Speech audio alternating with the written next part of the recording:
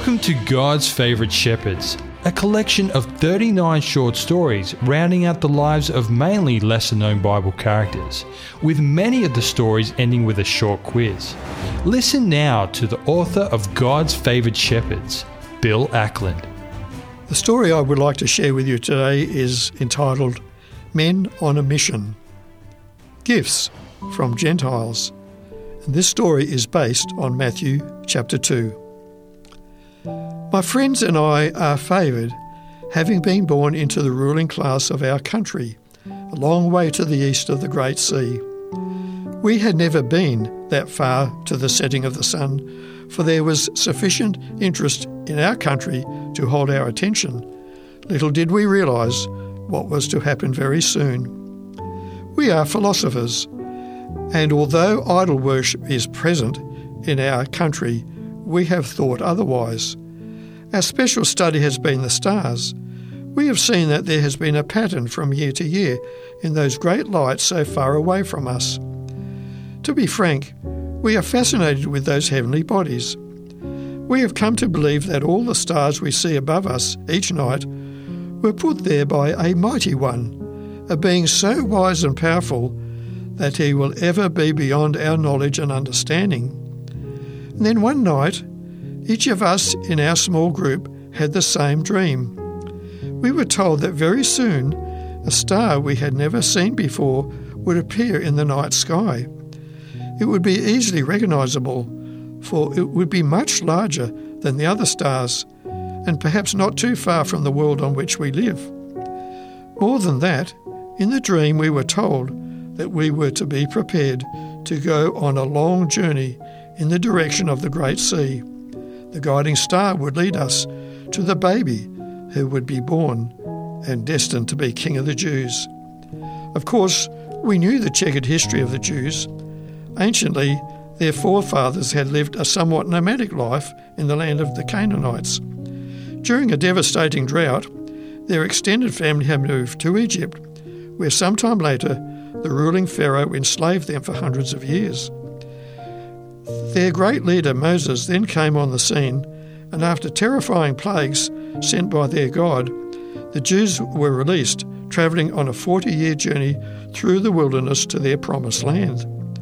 I don't have time now to tell you all of their good times and bad, mostly bad, how they found themselves under the control of the Romans.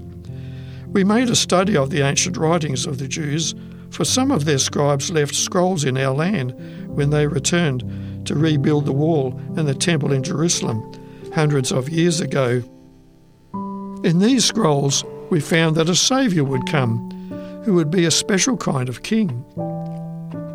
With this background knowledge, and as the result of the dreams, we made ready for the long journey to find this one of whom the prophets wrote. We counted ourselves most fortunate and blessed to be told that a special star would guide us on our journey. Knowing that the baby we would see would be no ordinary human baby, we determined to take very precious gifts to him. We hoped his parents would tell him about us and our visit, and how honoured we felt to be able to assist his family in this way. Several months later, we reached Jerusalem. That is where the star guided us, and then disappeared once we had reached the gates of this famous city. Now that we were here, how could we find the one we came to worship? We made inquiries of the common people, but they didn't seem to know what we were talking about. Even the religious leaders were indifferent to our visit. We were just about ready to return to our homeland when we received an order from the king, King Herod, to go at once to his palace. When we arrived there, he seemed very interested in what we had to say about our long journey, following a new star in the night sky, and that a new king of the Jews was to be born about that time. He summoned the priests and the rabbis and inquired of them just where this new king would be born. Initially, they were somewhat indifferent to the king's request, so he urged his questions upon them. They grudgingly said that the king, who would be the Messiah, would be born in Bethlehem in the province of Judah. So King Herod told us to go to worship the baby as we had planned, but to be sure to return to him, to tell him where this new baby was, so that he could go to worship him too.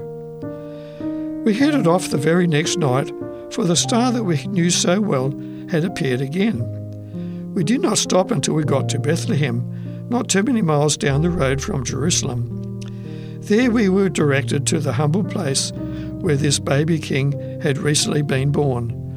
We were all strongly impressed that this was indeed the one we had been told about in the dreams we had several months ago.